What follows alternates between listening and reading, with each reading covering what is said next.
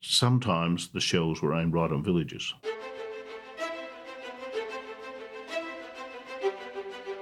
Welcome to the podcast where we track down Australian war veterans, have a chat with them, and hear their stories. I'm Alex Lloyd, and this is Life on the Line. Adversity has an effect of bonding people together. Tested our mettle as a team. They held that man virtually prisoner. Terrible, terrible injustice. Submarine alert, surface alert. Riding out a Typhoon in a 4,500-ton destroyer. We really feared for our life. So we got back and we did a march, and I guess that's the memory you hold was all these people booing and hissing as you went and did the march. Stations, I went to that turret. War itself is horrific. It's a horror story. It should never be dressed up as if it's something glorious. Welcome to Life on the Sea, a special spin-off miniseries of Life on the Line podcast. This miniseries profiles 9 veterans of the Royal Australian Navy who served in either the Korean War or the Vietnam War. This is episode 5, Combat.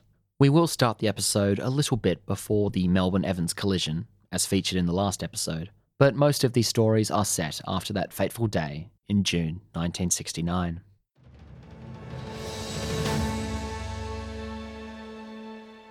Jim Dixon had been in command at sea, served at Konfrontasi, and was also deployed to Vietnam. We last heard from Jim when he was returning home from Vietnam in April 1968 to an unpleasant reception in Sydney. Now, obviously, you stay in the Navy and have quite a career and continue, so I imagine that helps process that kind of disappointing return. But I know you stay on, but did that linger for you and your crew, that feeling? No, you got over it. One of the things about the Navy is you change jobs more frequently than you do in most walks of life.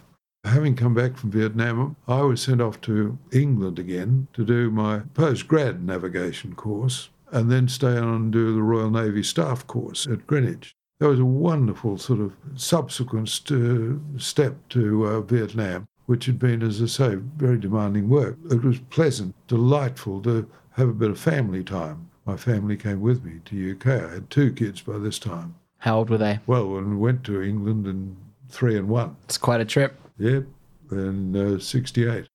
Stayed there till the end of 69, then came back and went to sea again, went as navigator of the Sydney. Sydney had been converted to being troop transport. The Vung Tau Ferry? The Vung Tau Ferry. Through 1970, I was navigating, doing the runs to and from Vietnam in the Sydney. So I saw Vietnam a lot, in those years. After a year of navigating the Sydney, I went to the Melbourne as fleet navigator. When I joined Melbourne the first time, it was just after the Voyager collision 64. When I joined Melbourne as fleet navigator, she was just coming out of repair after the Evans. Frank Evans collision in 1969. And J.P. Stevenson had left. Now, my captain was David Stevenson, H.D. Stevenson. And he'd been my captain in Tobruk, so he knew me and I knew him. Melbourne was understandably tense, and after 2 collisions, and didn't have the same air of a happy ship that Sydney had always enjoyed. I'd served in Sydney as a midshipman, a wonderful ship then. When I'd served in her again in 70, doing the Vung Tau Ferry run, yes, there was an atmosphere about the Sydney which was singularly different from the Melbourne. Well, Sydney was old hat at that ferry run by that point, so it was but it was... Sydney and Melbourne were the same class of ship, but Melbourne was still an operational carrier in 69. Sydney had been converted to troop transport. But there was, it was the ultimate in professional appointments as a navigator, the fleet navigator, so I was privileged to hold that position until mid-72 when I was appointed as Executive Officer of the Naval College down at Jervis Bay. I, having gone through the Naval College, Flinders Naval Depot, as we called it in those early days, became HMAS Cerberus in the 60s, I'd always hankered after seeing or knowing Jervis Bay, because Jervis Bay I was there at the Naval College for nearly 3 years as the commander or second in command of the college, and that was back to training for me, training the young officers, and I loved that, just loved it. So, and again, nearly 3 years ashore with my family was marvellous. Having just lived through the horror of the Melbourne-Evans collision, Mark Kinder found himself sailing to war.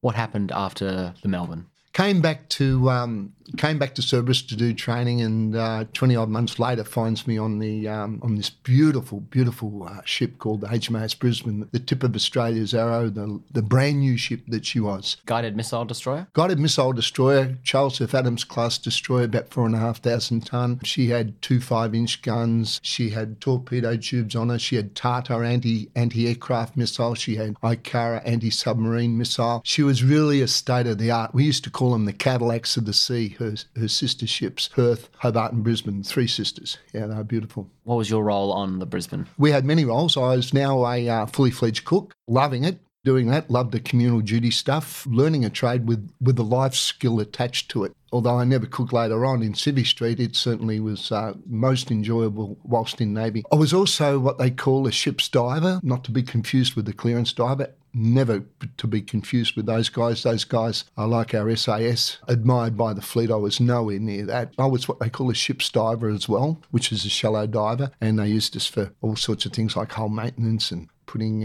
sacrificial anodes back on, clearing out grills that sucked in the water to keep the small motors, the diesel motors inside the ships running. There was quite a bit of work we used to do, but it was really good fun in that as well. Also, medical party.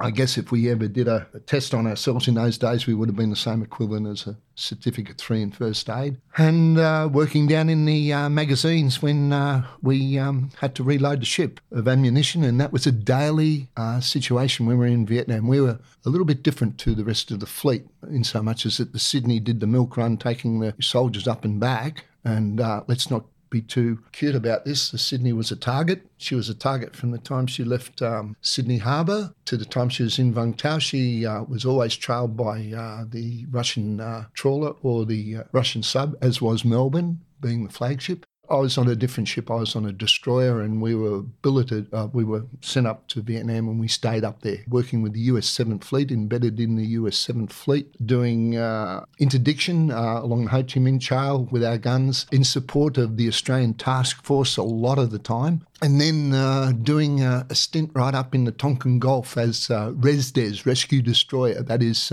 sticking behind the American carriers, actually the same job that Evans was going to be doing for the Melbourne. We found ourselves in company of huge carriers like the Ranger and the Constellation, Kitty Hawk. These ships were about 4 or 5 times the size of Melbourne and Sydney.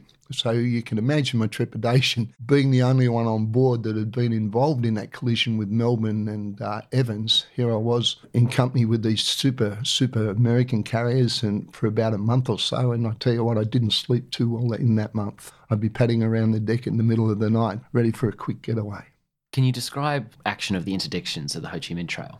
Being on the gun line, being in a warship, it's flat out doing everything 24/7, and then periods of nothing. But we still had to work because we had to feed our men. So we worked 24/7 in the galleys. We were pretty flat out all the time. There was virtually no time for us to sort of sit back and say, and take a second breath. That wasn't the nature of the branch we were in, is that, the sailors needed food and they needed it on time, and we were measured 3 times a day. If those roller doors didn't come up on the galleys, they'd be being belted by angry sailors who were hungry. So we worked our hearts out to make sure that those guys were fed. That it's the centre part of the ship. It's the morale. Everything happens around the main cafeteria in the galley. You can really set the pace for a happy ship or a sad ship just through the cooks. Tell me about the cooking. I mean, how large is the ship's company? Ship's company wasn't that large as what it was in Melbourne, of course, with flight crew. It was around about 1,500 then. That's a lot of work. But on board Brisbane, we only had about 390 odd guys. That includes our officer corps of 22, 23. But you're still having to prepare 1,070 odd meals a day. Oh yeah, absolutely. And at night too, a little bit of a supper for the guys coming off watch. Cold up there, they're always hungry. Yeah, it's a lot of work, a lot of preparation, a lot of teamwork, not only by the small team that you were in, where we had a leading cook and 2 able seaman cooks, very, very high competency guys, and we'd have about 4 teams of those, and we'd just keep revolving all the way through. It was work hard, play hard, work hard again. I think the play wasn't that much, it was more like boredom. So work hard, sleep, eat, work hard again, eat, sleep, work hard again. And I think the longest we had The longest time we had on the gun line was a 54-day stint. And we were sort of like zombies when we hit Hong Kong after that, I tell you. Were you in charge of dispensing the alcohol? Oh, no. That's a police job on board the ship. The coxswain and senior sailors dispensed the alcohol. In those days, it was a huge, big 26 fluid-ounce can of beer and you used to get your beer issue and guard it and go off back to your mess deck and savour the Victoria bitter or the Melbourne bitter, whatever it was, yes. Besides those doing the beer issue, would that make you the most popular man on the ship? Feeding the troops? Cooks and stokers, the guys who are in the engine rooms, they worked in very, very hard conditions on board the DDGs, the guided missile destroyers. They were very, very hot fire rooms and engine rooms. So those guys would be living in the galley all the time getting what we call limers, which was ascorbic acid drinks, very high in vitamin C, and so on and so forth, rot your teeth out. We didn't know that at the time. And ice. They disappear back down the engine room with their drinks and their ice, and boom, they'd come out about an hour later trying to get more stuff off us, and we were very aware that they could be suffering heat fatigue if we didn't look after them. So they were the closest to us. But we found that by being open, and this is part of our job, wasn't just cooking. There was something else going there that you couldn't define it, but if it was missing, you certainly knew it was missing. And I think it was something with the along the lines of the spirit of the whole thing that we were doing. We could keep people motivated just through our attitude towards them as they were getting their food. It was a very important job that we did, and I always believed it went far beyond just cooking a steak or doing a chicken supreme or anything like that. It was an important job. It was an important communal job. We last heard from Willie Beattie when he was getting tattoos and being chased down the streets of Hong Kong. And tell me about Derwent. Derwent was a frigate. Now I'd have to say it'd be my best draft. I loved Derwent. I was on there for 4 years. The crew, we knew the crew was one of the top crews, I reckon, and we had a ball in there as well. We took, Sydney to Vietnam. This is in 67 by now? 68 onwards, I think. 68 onwards, okay. Yeah, I think. And we took her up there and we brought her back. I think we brought the first lot of troops back on Sydney. We escorted them back. And they weren't impressed when they got ashore either once again, because Arthur Corwell, they're all waiting for us at the gate, dockyard, and throwing little bottles of things at us and little parcels for us, calling us killers and things, and a lot of blokes were turned off by that. And I think after I left the Navy, I sort of give it away then. I didn't want nothing to do with them until I met these blokes 6-7 years ago. Well, when the first stories came out about the moratorium marches and the baby killers claims and all that kind of thing, what was the reaction on the ship and yours personally? Well, we were told if we went ashore and caused trouble, we would be locked up, not them.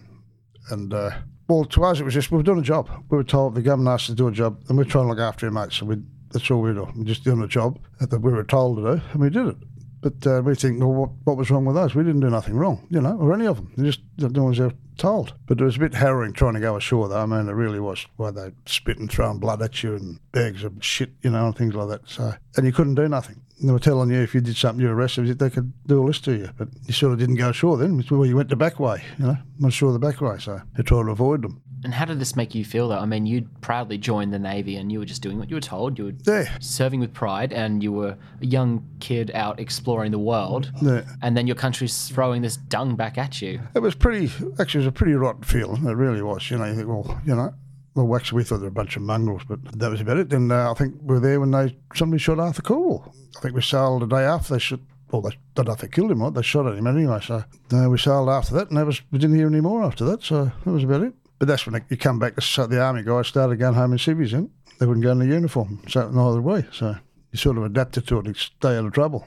What were your duties on Derwent? Well, on Derwent, I was what's called a TOW, Technical Officer's Rider, as a stoker. I worked in the office. I was a little office boy. So you were out of the boiler room, but still yes, for 4 years. Glorified stoker. Yes, and I did what they call a spare gear for the ship. I controlled all the spare gear for engineering department. I run that and did all the paperwork for the engineer and the master log, and I'll fill all the ship's logs in for water and fuel and kept the running account on that. So, and what you call the roster list for all the boys and what duties I did and things like that. Yeah, quite good. I enjoyed it. I really enjoyed that part of it. So managing the engine room, keeping the ship running. Yeah, I learned how to type.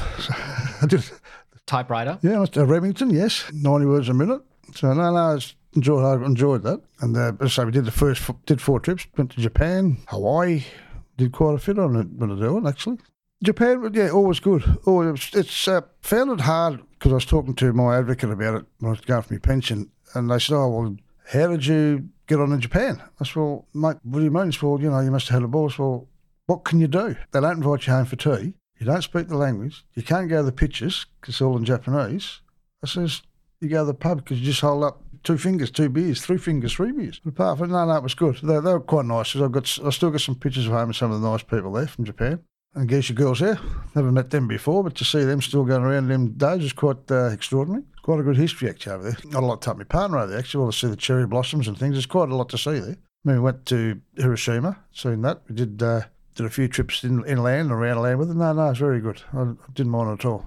Obviously, you never met your uncles, but were you reminded of them walking around Japan? And no, not really. No, it never worried me. It never worried me. I mean, it's done and dusted. I think sort of let live. I mean, area it does. Some of the older generation still there, but they say they forgive, but they won't forget. So no, it doesn't worry me at that stage. No.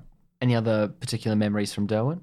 As I say, I loved Hawaii. Going to Hawaii and Derwent, I thought that was brilliant. To see Pearl Harbor the way it was, and just the amount of ships the Yanks had, it's amazing. That's all. All around the Far East, Hong Kong, Singapore, Bangkok. No, I just did the full Southeast Asia trip and Derwent. No, I loved it. I loved the Far East. John Lord's early Vietnam experiences were fairly routine, but this was to change. When are you next at sea? Getting back from UK.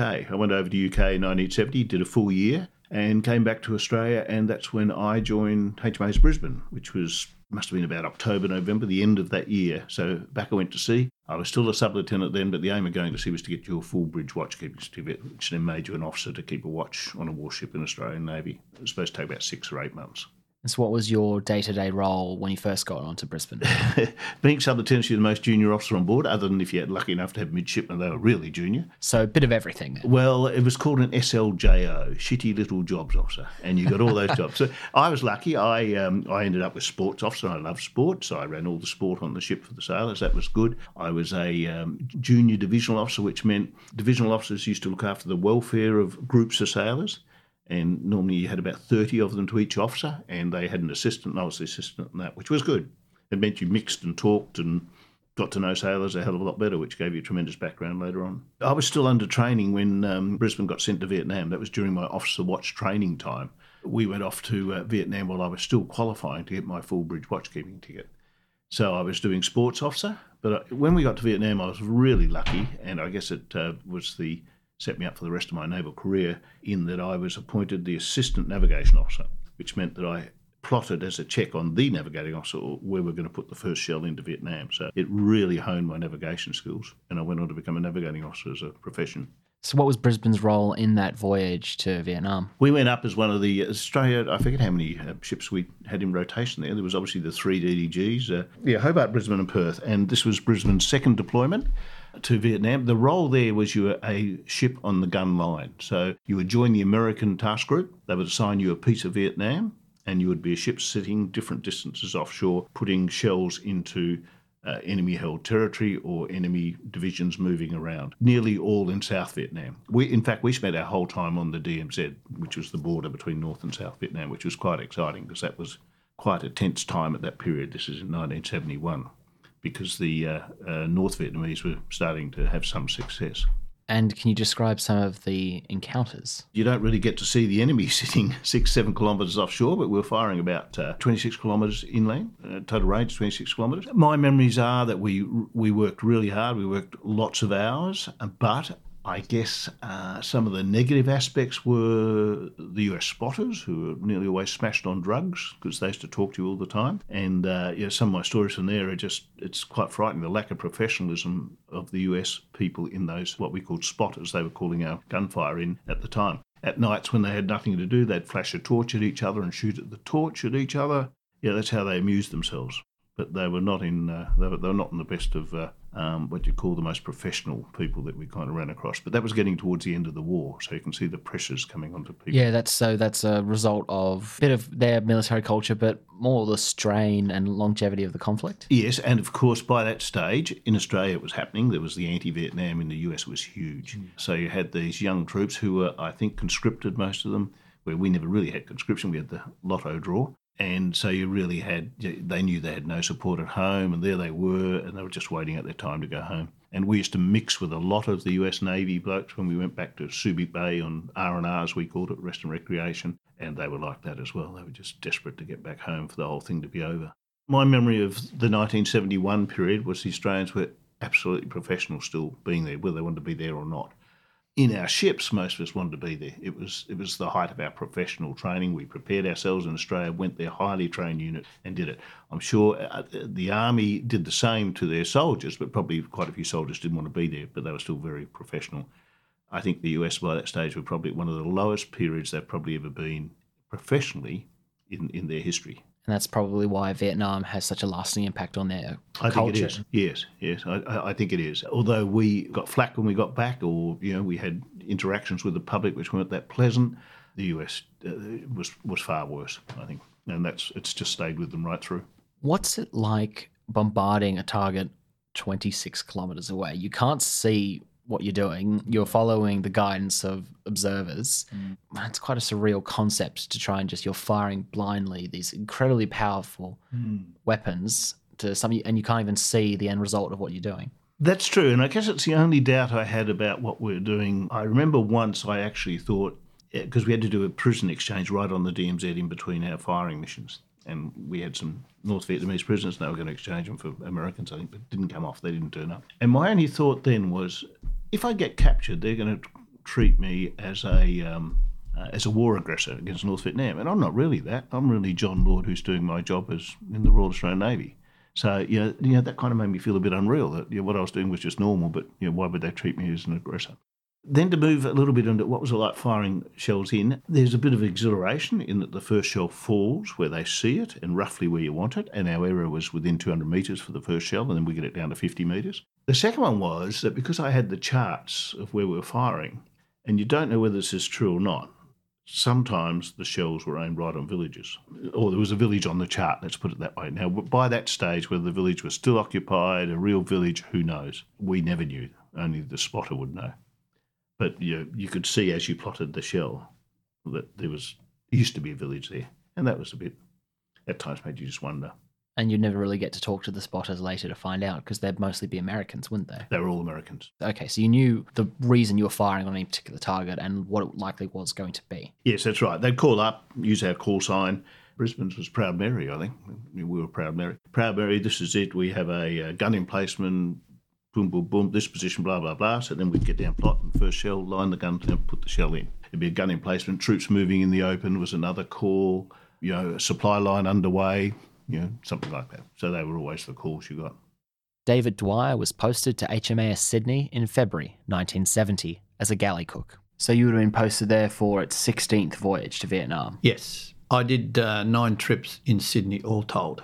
How did those later trips compare to earlier ones you'd been on Anzac for? It was a really very, very busy. We'd take up to 500 troops on board, and I think we had equal amount of crew, and you worked your living daylight. You had the really hard, lots of lifting, huge amount of lifting. I went in as a night cook to start with, which is unusual for a leading cook to be a night cook. And you do a lot of preparation for the lunch before, cooking chips especially, because you blanch them.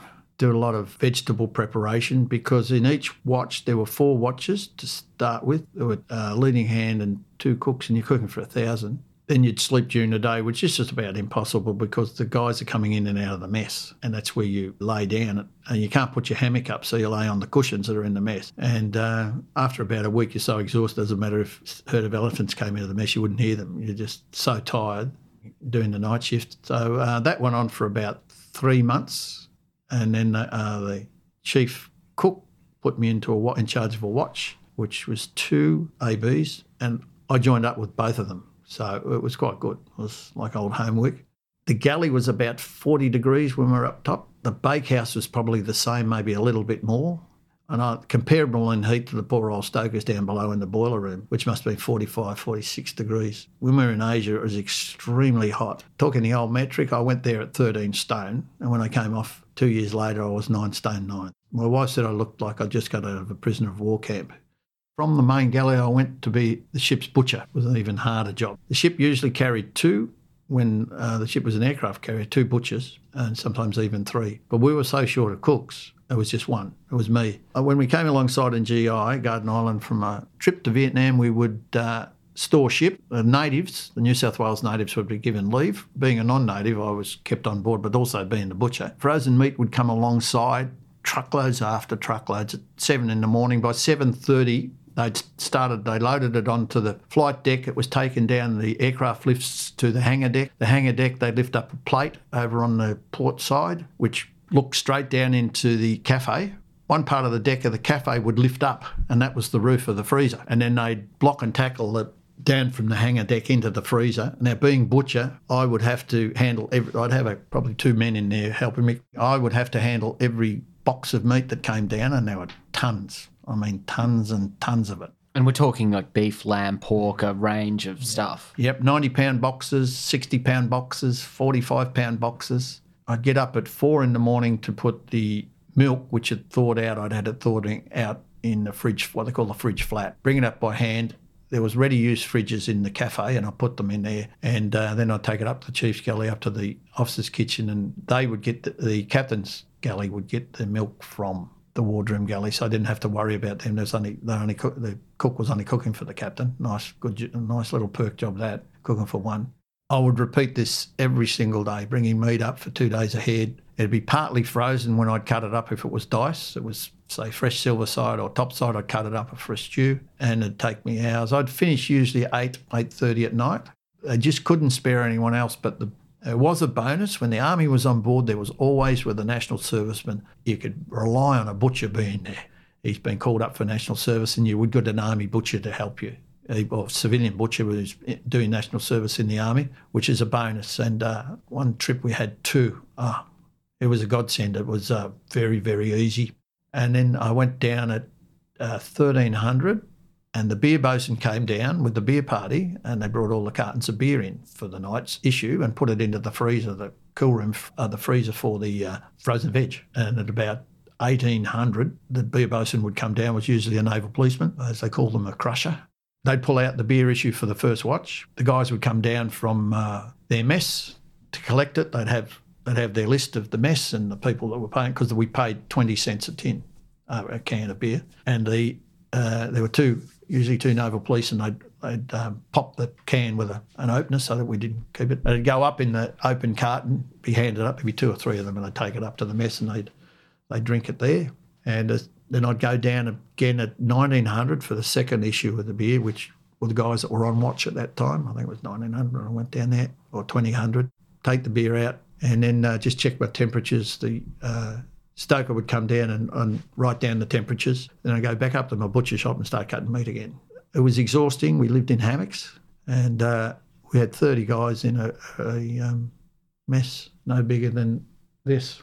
So while you're working under these very stressful, long hours, tense conditions, you're at sea, going to and from a war zone, newspapers will start to have crept in on the ship about, your baby killers and all the moratorium movements and all the Vietnam backlash. Do you remember that happening and how you felt at the time? Yeah, you read it in the papers. When you're in the environment where we're all servicemen, we just laughed at it. That's how I found it. Everyone just laughed. And in those days, you had to go ashore in uniform. You had to, unless you're a petty officer and above, where you could wear civilian clothing.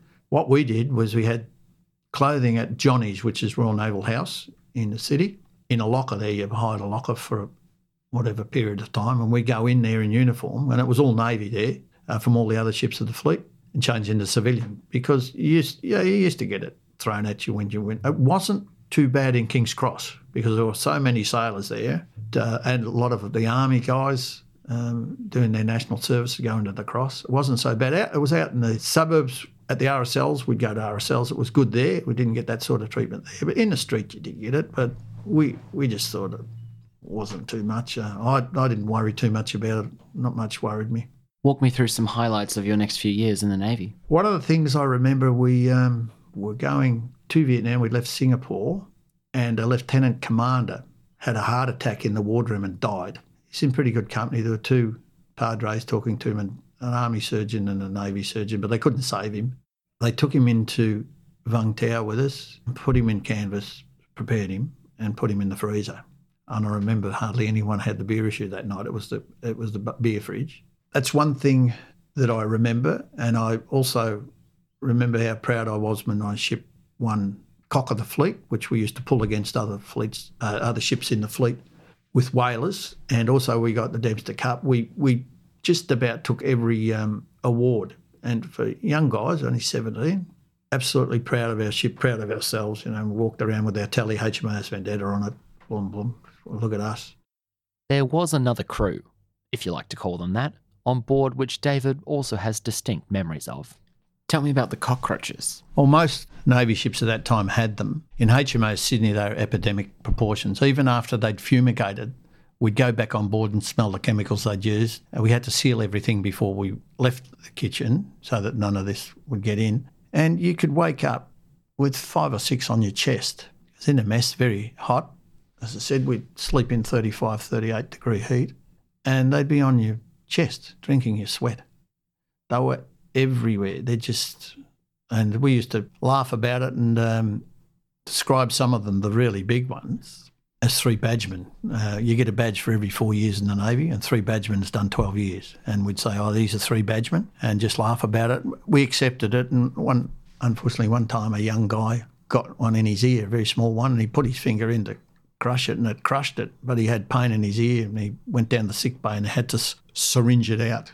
Wasn't very nice. They were everywhere. Probably wouldn't be accepted today, but we accepted it because we couldn't do anything about it. They were a real plague on Sydney. They were. They very much were, yeah. John Carroll shared with me a few memories towards the end of Australia's military involvement in Vietnam. Tell me about your second trip to Vietnam. The main trip that I did was April through June, July, which was known as Operation Rumbling. This is 67. And when I went back to Sydney in 72, I met up with David, who you've met. We did the last troop transport trip in February. And then we did another month-long trip in November. And that was the last trip that Sydney did. But you didn't know that at the time, that it was going to be the last trip? We didn't know it was, no.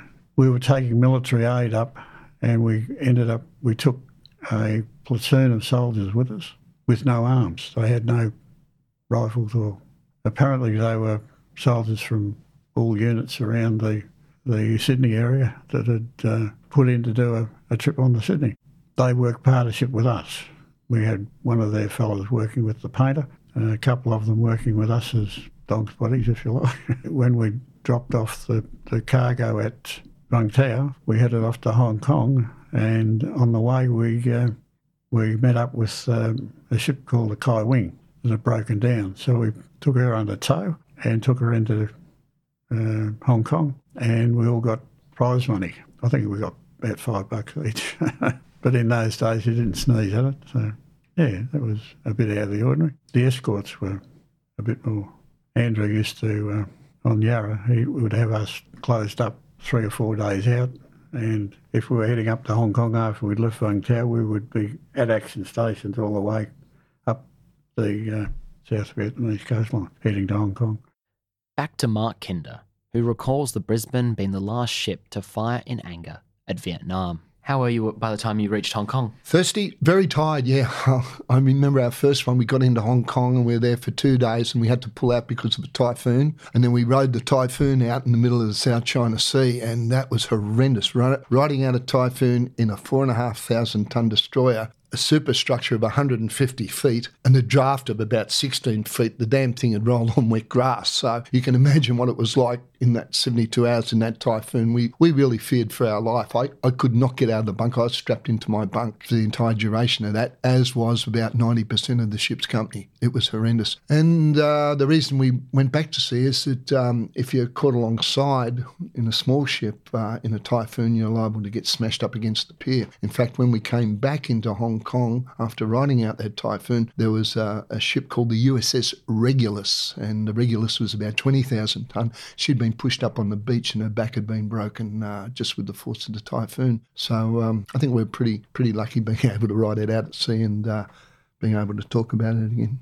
And when was that typhoon? That was 1971. It might pay to mention also that the HMAS Brisbane was the last ship that fired the odd angry shot in Vietnam. We were the last actual ship to fire a round of salvos, and that final round was something like 20 rounds in rapid fire. So I can imagine what the recipients would have thought of that. But we were the last ship. We had joined our sister ship Perth and Hobart, and another one of our destroyers, a beautiful ship called the HMAS Vendetta, which was a Daring-class destroyer. They were your 4 gunline ships. As separate from Sydney that did the run up and back, taking our troops in, we were up there engaged with the task force in the US 7th Fleet. So our job was a little bit different to the precious job of taking our troops up and returning them safely to Australia. We had a bit of a reputation, so did our other DDGs, for almost putting our our ships right up on the beaches. You stuck short range? Yeah, right in their range. We weren't 9-mile snipers, as sometimes we're referred to. We were right in there. In fact, Perth at one stage was bracketed by artillery. Hobart was shot at and hit by an American helicopter. A bunch of missiles hit her. Brisbane came close, but she was unscathed. But Brisbane, on her first deployment there, I was on the second deployment. On the first deployment there, had a 5-inch round go off in the barrel of her front mount 51, and had to go back to Subic Bay and corrected damage there, put in a new barrel and so on and so forth. So most of the ships did come under stress and fire, more so with Perth, I think, but It still must have left the crew quite tense on Brisbane then, because you're right there close. You can see it all happening and you're at direct risk of fire. Yeah, that's true. And if you'd like to really get a graphic presentation of that, you go to the Canberra War Museum. You've actually got the Brisbane's bridge up there as a full working model, and they've got one of our interdictions, I guess is the word, or interactions with the American US Navy Phantoms doing a bomb drop, and we're right there sort of off the coast, and it's in graphic detail. You can hear it, and you can actually see it on the flat screen TVs that they've put in place of the windows on board the bridge. It's very realistic. It took me back just walking in there and smelling the smell of the oil and touching the wheel again and watching this going on. It was transported me back almost 50 odd years. It was quite amazing. After Brisbane fires that final salvo, what happens next for you? We go back to Australia, and then we do capital city tours and such, just in the normal course of what we would do. And then Brisbane left for an exercise over in the States, RIMPAC, and I drafted off and went back to Cerberus by that time to further do a course. So time on Melbourne, the flagship, was quite interesting, and time on Brisbane was the same. I feel my time on Brisbane, I felt more of that I'd contributed to Australia's war effort. John Lord also shares this memory. Where does Brisbane take you next? Home. After nice. 6.5, 7 months in Vietnam, we went home, and to me, very exciting, because I bought I had a brand new MG delivered on the wharf, because you spent no money up there. You just threw your pay packets in your safe every fortnight. And we had an R&R period in Singapore, an R&R period in Hong Kong, and an R&R period in Subic Bay out of the 7 months. So you had a fair bit of money just thrown into your safe. So you came home, and we did a march shortly after coming, because we were the last major gunship in Vietnam. It was during our time. The next ship was trained up, and then the government announced at the time they were going to withdraw from Vietnam. So we got back and we did a march, and I guess that's the memory you hold, was all these people booing and hissing as you did the march through. I think ours was in Sydney. And at that time, you kind of lost a lot of faith in the Australian public for a while. But you have to recognise it wasn't the whole Australian public, and it was a very anti-sentiment. But it's definitely something I carried with me for perhaps 8, 10 years, that I was different. I was in the military. And that's how people had treated us. And I know there's a bit of that amongst Vietnam veterans went on for some time. I think all that's been repaired in Australia. Australia's a far different country now, but it did last for, 15, 20 years after the war. It was that feeling of isolation, or you weren't really part of the community.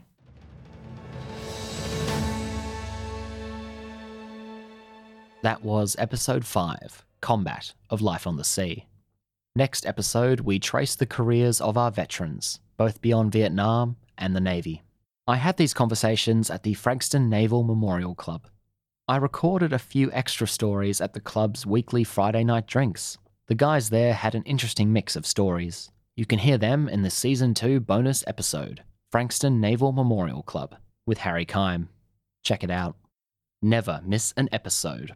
www.lifeonthelinepodcast.com, and join the conversation on social media.